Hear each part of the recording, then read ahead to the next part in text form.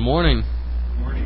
Today's scripture reading will be from Titus 3, verses 3 through 7. It's Titus 3, verses 3 through 7.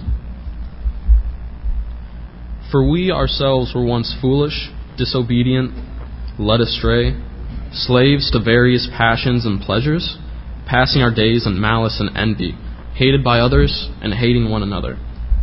But when the goodness and loving kindness of God, our Savior, appeared, He saved us, not because of works done by us in His righteousness, but according to His own mercy, by the washing of regeneration and renewal of the Holy Spirit, whom He poured out on us richly through Jesus Christ our Savior, so that being justified by His grace, we might become heirs according to the hope of eternal life. Good morning. It's wonderful to see everyone here today. We miss several of our ladies who are up at Oak Glen at the conference center enjoying the retreat, and haven't heard a whole lot from them, in other words, my wife, because I think they're having such a wonderful time. She doesn't have time. That's what I'm going to tell myself anyway. Reception must be bad, right? That must be what it is. But I've heard some good things about just already what they've experienced this weekend, and we pray for them as they come home this afternoon, and thank God for the time they've had.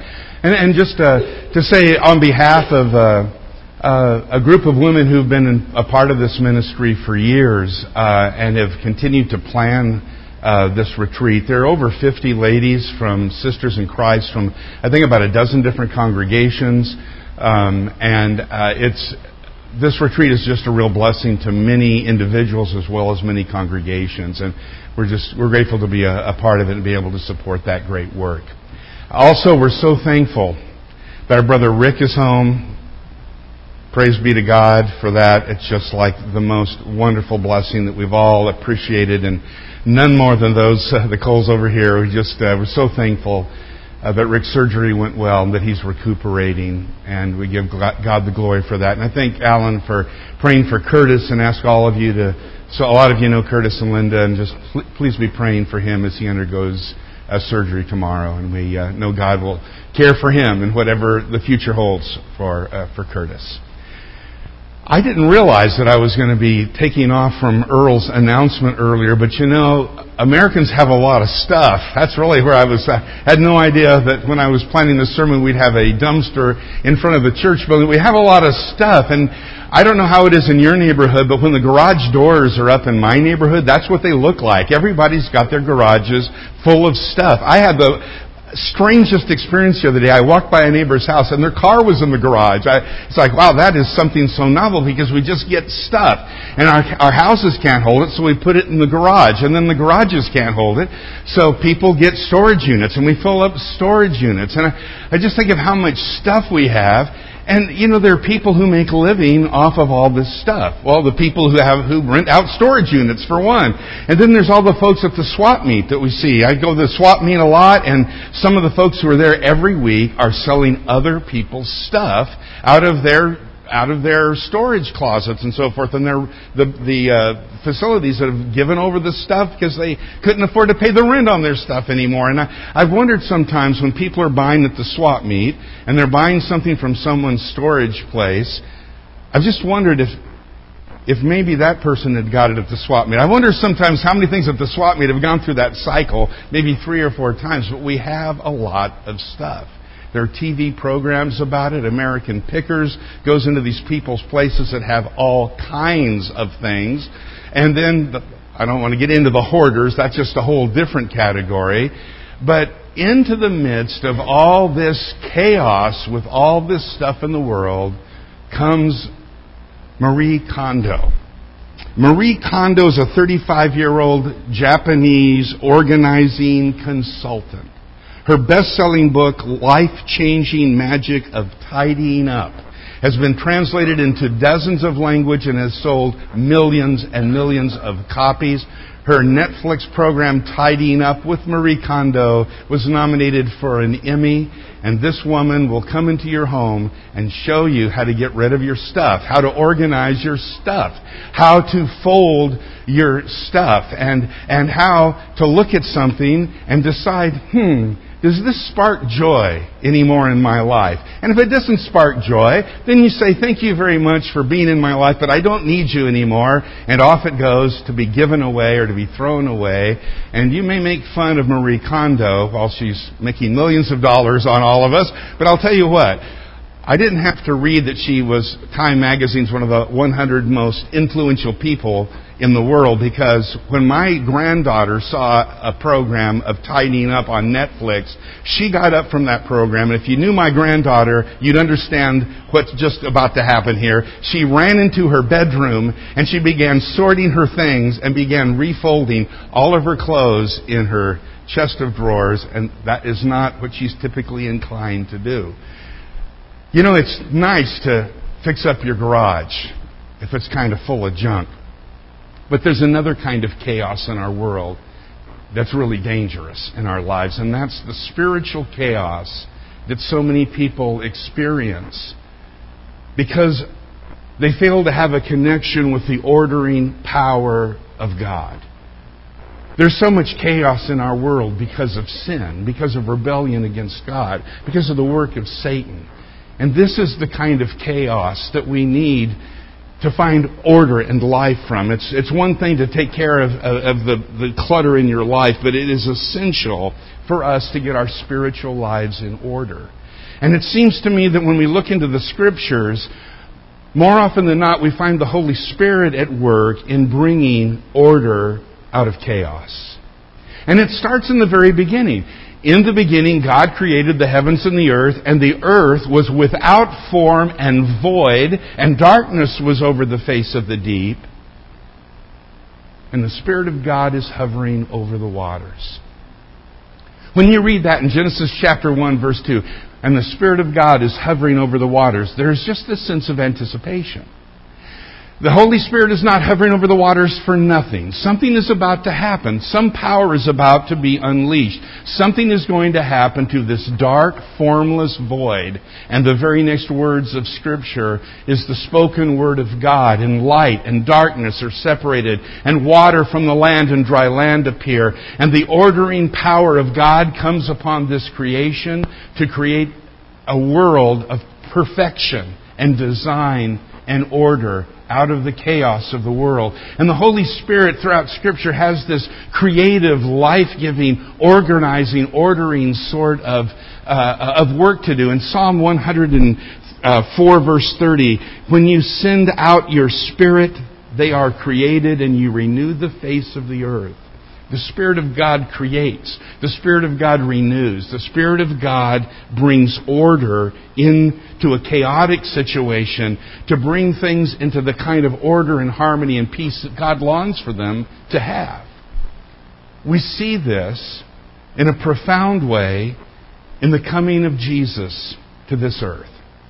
In His baptism in Luke chapter 3, verses 21 and 22, as Jesus is coming up out of the waters in the Jordan River, we read, and the Spirit of God descended from heaven in a bodily form upon Him. The Spirit of God in a bodily form comes down and descends upon Jesus Christ Himself. It's as if the Spirit of God is there hovering over the waters. And when we read that the Spirit of God is coming upon Jesus at His baptism, we have that same sense of anticipation. Something's about to happen. Something is going to happen. The Spirit of God has literally descended in a bodily form that can be seen onto Jesus Himself. And we know something is about to happen. God is going to be at work. God is going to be unleashing His power, His life, His creativity, His ordering presence upon this world through the ministry of His Son, Jesus Christ. And it's just a few verses later, just a half a page over in our Bible, in Luke chapter 4, when we find Jesus standing up in front of the synagogue in His hometown village of Nazareth, reading from the prophet Isaiah, in Luke chapter 4, verse 18. And as Jesus reads these prophetic words about the Messiah, He will tell His hometown, this is happening now. This is me. This is who I am. This is what I am doing. And here essentially is Jesus' mission statement. The Spirit of the Lord is on me because He has anointed me to preach good news to the poor. He has sent me to proclaim freedom for the prisoners and recovery of sight for the blind, to release the oppressed, to proclaim the year of the Lord's favor. Jesus says, I've been anointed by the Spirit of God, and we've seen that in chapter 3. I have been anointed by the Spirit of God to carry out this mission, to preach good news, to proclaim freedom, recovery of sight, to release people. And notice who will be benefiting from this mission and ministry of Jesus: the poor, the prisoner, the blind, the oppressed. What is this statement all about? What are these words of Isaiah all about? Jesus enters into this world as the Messiah to bring order, to bring life, to bring hope to people who are hurting, who are confused, who are overwhelmed with guilt, who don't have any sense of a future. Jesus is coming down to release people from the bondage to sin, to give people the life that they need. This is the work that the Spirit of God is unleashing through the ministry of Jesus. And we see it happening, don't we? When we read through the Gospels, what do we find? But Jesus going into someone's life, often in a very chaotic situation, sometimes very obviously so. And if they will listen to Jesus, there is an ordering that becomes available and takes over in their life. I think of the woman at the well in John chapter 4. This woman has been married 5 times, and she's living with somebody that she's not married to. This is a woman who has a series of broken relationships, who has essentially been a failure in her personal life. And here she is in the middle of the day coming out to the well to get water. She not only meets the Messiah and comes to understand that Jesus is in fact the Messiah, but Jesus offers her living water. In John chapter 7, Jesus will be a little bit more specific about that water as the presence of the Spirit in a person's life who will come to believe in Him and will receive the Spirit of God. Living water. I think of the people that Jesus meets in His ministry. The man who is possessed with so many demons that the name of the demon is Legion. The demons speak because there's so many of them. And this person is just, you talk about a life in chaos. A man his clothes are stripped off and he breaks chains and he lives in the tombs. And Jesus comes. And the town is shocked later when they come and see this man because he's clothed and completely in his right mind. He is a completely different person. This is the work that Jesus comes to do. And sometimes it's seen in very spectacular ways like that. Sometimes it's like in the life of a man like Nicodemus, who is a Pharisee, who's on the court of the Sanhedrin, who probably has some very mixed up and confused ideas about what it means for a Messiah to come, and who's really struggling to understand who Jesus is. But he comes to Jesus at night, and what does Jesus tell Nicodemus? You've got to be born again of the water and the Spirit. Nicodemus, there's a way forward for you, but it's rebirth. It's something new. It's a new creation that you've got to become a part of. And then among Jesus' own apostles we see it. Simon the Zealot.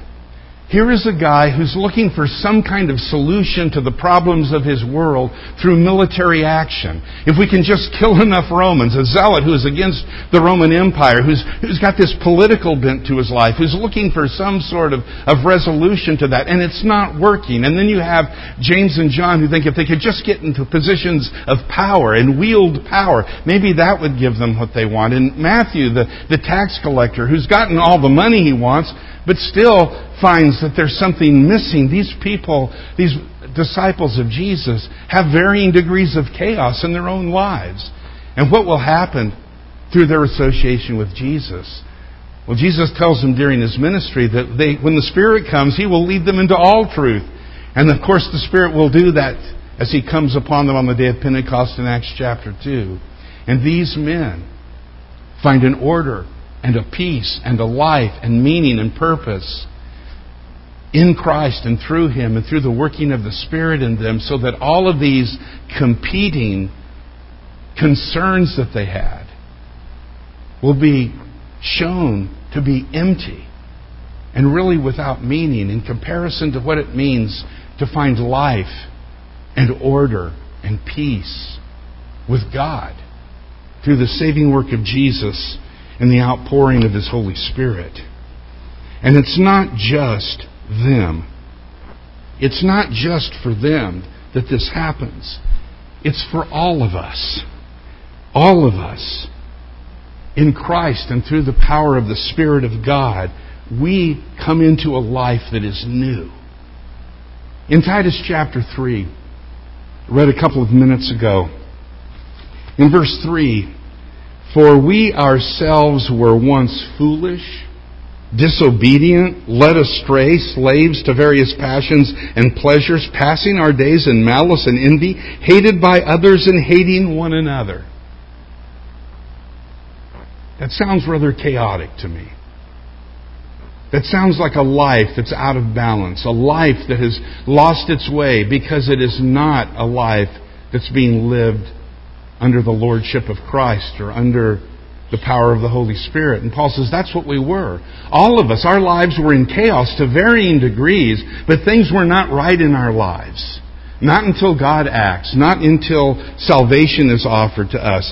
And then in the very next verse, Paul says, "But when the goodness and loving kindness of God our Savior appeared, He saved us, not because of works done by us in righteousness, but according to His own mercy, by the washing of regeneration and renewal of the Holy Spirit, whom He poured out on us richly through Jesus Christ our Savior, so that being justified by His grace, we might become heirs according to the hope of eternal life." Our lives were in chaos. Before Christ, people's lives are in chaos, and yet God will justify us, make us right by His grace. And Paul points specifically here, a lot going on in this passage, but I draw your attention to the washing of regeneration and renewal by the Holy Spirit. How does this new life come about? It comes about by the grace of God through the sacrifice of Jesus Christ. But then finally that new life comes to us through the Holy Spirit. The washing of regeneration and the renewal of the Holy Spirit is a reference to our baptism into Christ. When we have been washed and not regenerated by the waters, but by the Holy Spirit. When we die with Christ and are raised with Him to newness of life, and the Spirit of God, Paul says here in Titus 3, is poured into our lives so that we are reborn. This is the new birth. This is the new creation. That's what the Holy Spirit does. He creates, He gives life. And this is the new creation in Christ Jesus, the spiritual creation that we take part of. In our baptism, it's as if the Spirit of God is hovering over the face of the waters. And we know something is about to happen. When we are baptized into Christ by faith in Him, trusting in His sacrifice, we recognize God's about to act. The Spirit is there. And by faith in the Word of God and in His promises, we believe that the Holy Spirit Himself regenerates us, we who were dead in our sins, and gives us new life. And not only does the Spirit introduce us into this new creation, but He continues to work to bring order into our lives as He bears His fruit in us. Tim started us out this morning in Galatians chapter 5, verse 19, where we read about the Spirit's desire to transform us, to sanctify us, to make us holy, to make us like Jesus. It starts out, "Now the works of the flesh are evident: sexual immorality, impurity, sensuality, idolatry, sorcery, enmity, strife." It sounds chaotic, doesn't it? This is the life of the flesh. When you live apart from faith in God and the Spirit of God, there is chaos in life. That's just the nature of it, because there is no power of God living within us. And yet Paul goes on to tell us what the Holy Spirit will bring to that situation.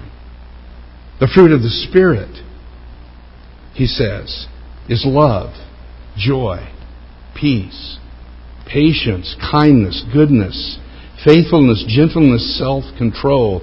Against such things there is no law.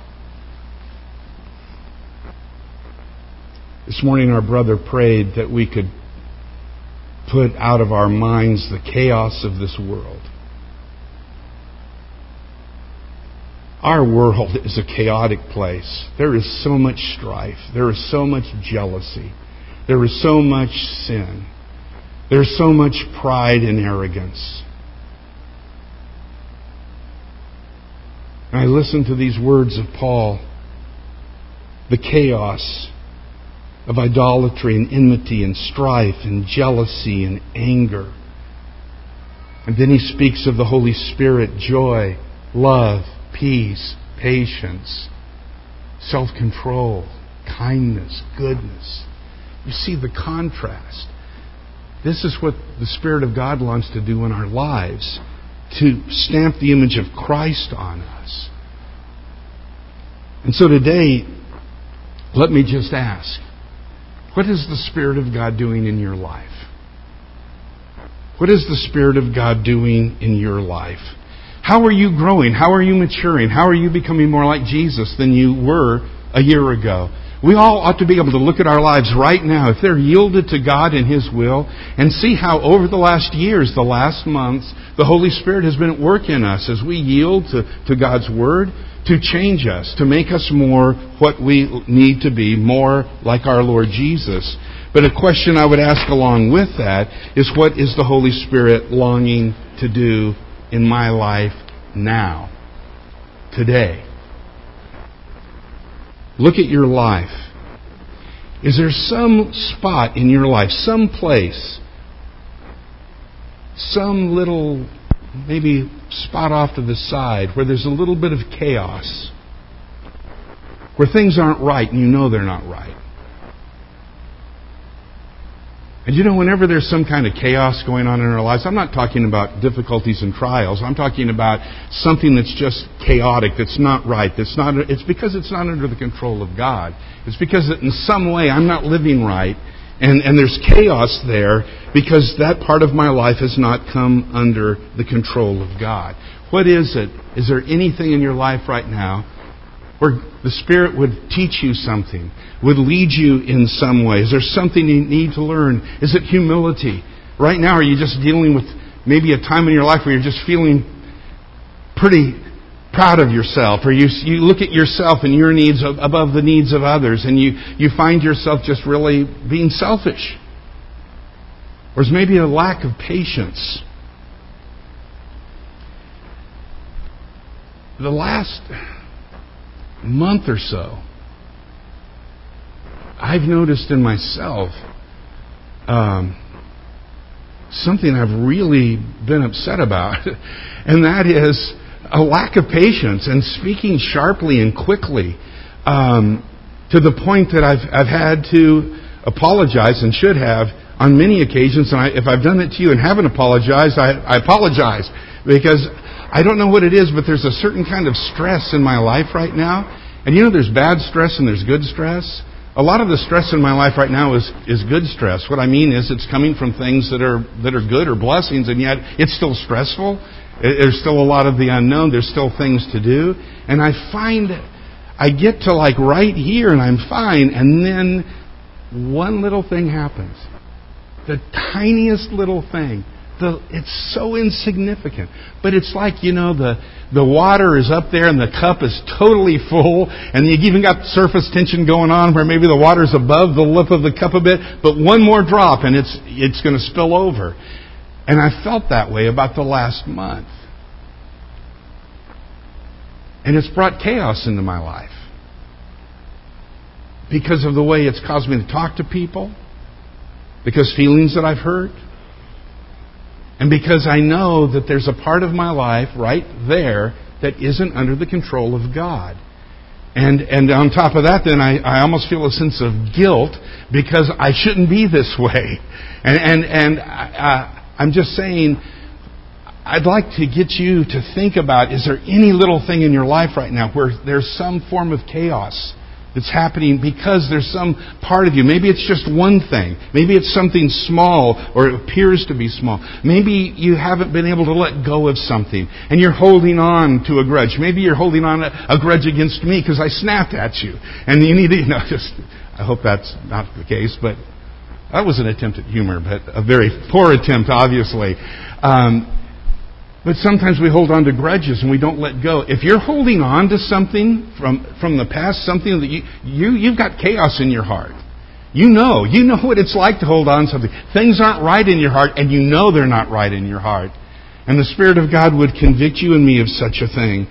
Is it because maybe you've gotten so busy lately? You are just so busy and so much is going on in your life that you haven't given time to your relationship with God. Your prayer life, your study time, your devotional time, your meditation, they've just gotten pushed to the side because there's so much you have to do. And you find yourself moving away from God, somehow distant from God. That will bring a form of chaos into your life and a lack of power and strength and focus. And I know when that happens in my life, I feel it. It's there. It's palpable. You can tell. Maybe a grumbling spirit.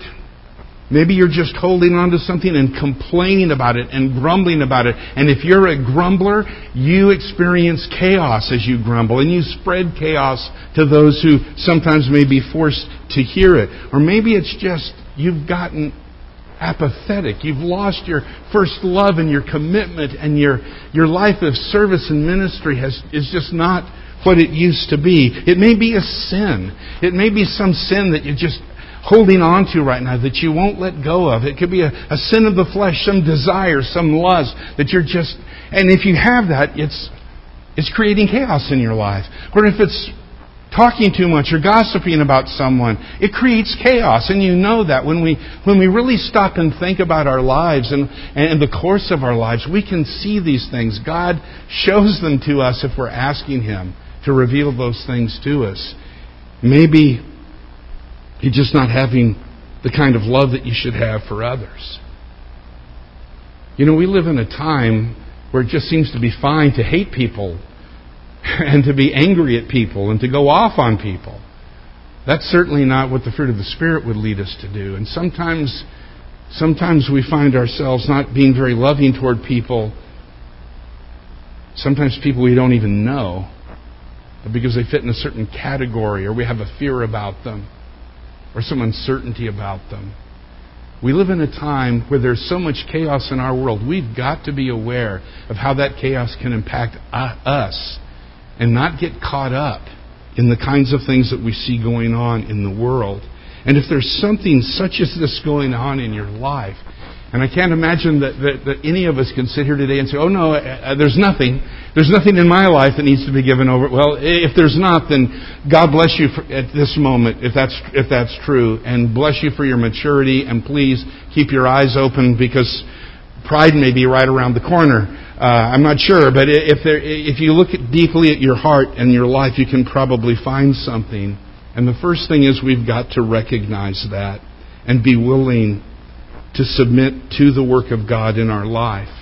We've got to truly look deeply into our lives and then submit to the work of God.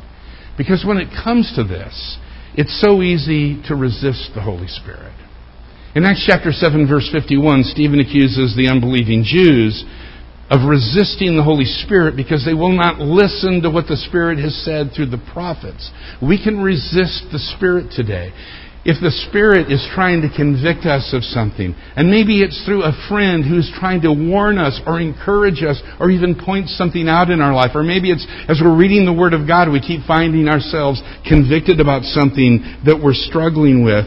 But it's so easy for us to rationalize, to make excuses, to push it over to the side, to deny it, to resist what God wants to do in our lives. And if we resist the Holy Spirit, it will create more chaos in our lives. Paul says in Ephesians chapter 4, we can grieve the Holy Spirit by not giving over to His transforming power. And in Ephesians 4, it has to do with being loving toward one another, not saying evil things to one another. And Paul says if we don't submit our hearts to the Holy Spirit in this way, we grieve Him because He's working in us to bring about these changes in our lives. And He would have that change to occur. We can even quench the Spirit. We can put out His fire, that enthusiasm, that zeal for the Lord that would serve God, that would be obedient. We can pour water on that fire and quench the work of the Spirit in our life, according to Paul in 1 Thessalonians 5:19. But how often we may sense the work of God in our lives. That prodding, that guiding, that conviction that takes place. That moment where we realize that we said something to someone we shouldn't have said. or we did something we shouldn't have done, that moment of recognition, when we can truly give ourselves over to the work of the Spirit because He opens up a way for us. But if we don't, if we refuse Him, the chaos only grows. Let me encourage us today. First of all, as we reflect on our own lives, to pray for God to reveal to us in our own hearts that area of our life that we have not given to Him. Some area where we're not trusting Him, or some sin that we will not give up. Something. I think of Psalm 139 where David says, "Search me, O God, and know my heart." Like, God, look into me. Please. It's not as if God isn't already doing that, but what David is praying for is, God, expose it to me. Help me to see this. And I think we all know from experience, if we ask God to search our hearts and to make it known to us that area in our heart where we need to change, where we need to submit to Him, He does make us know. He helps us to see. If we truly want to see, He will reveal it. He may reveal it as you're reading the Word of God. He may reveal it through a friend in Christ who speaks to you maybe about your own life or about a concern that they have. But He will do that. And as we submit our lives to God's working, it's so important that we be devoted to His Word. That we be devoted to our relationship with God, to the study of the Word. The true study of the Word, to plant it in our hearts, to know the heart and mind of God. I'm not just talking about reading through a chapter, but truly reading the Word of God to come to know God and His will, and to allow His will to impact our lives. This working of the Holy Spirit doesn't happen in a vacuum, does it? He doesn't just come down equally upon every person and do this revealing work. So much of it is dependent upon whether or not we're willing and devoted to the Word of God, to know the heart and mind of God, so that the Spirit can be at work in us. And if we neglect this most important of spiritual disciplines, the Holy Spirit is not going to be able to lead us because we don't even know what His Word says.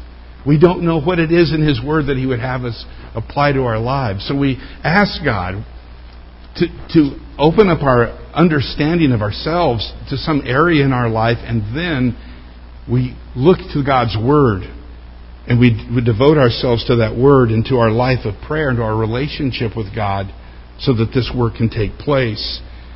And then we yield. We yield to His convicting power.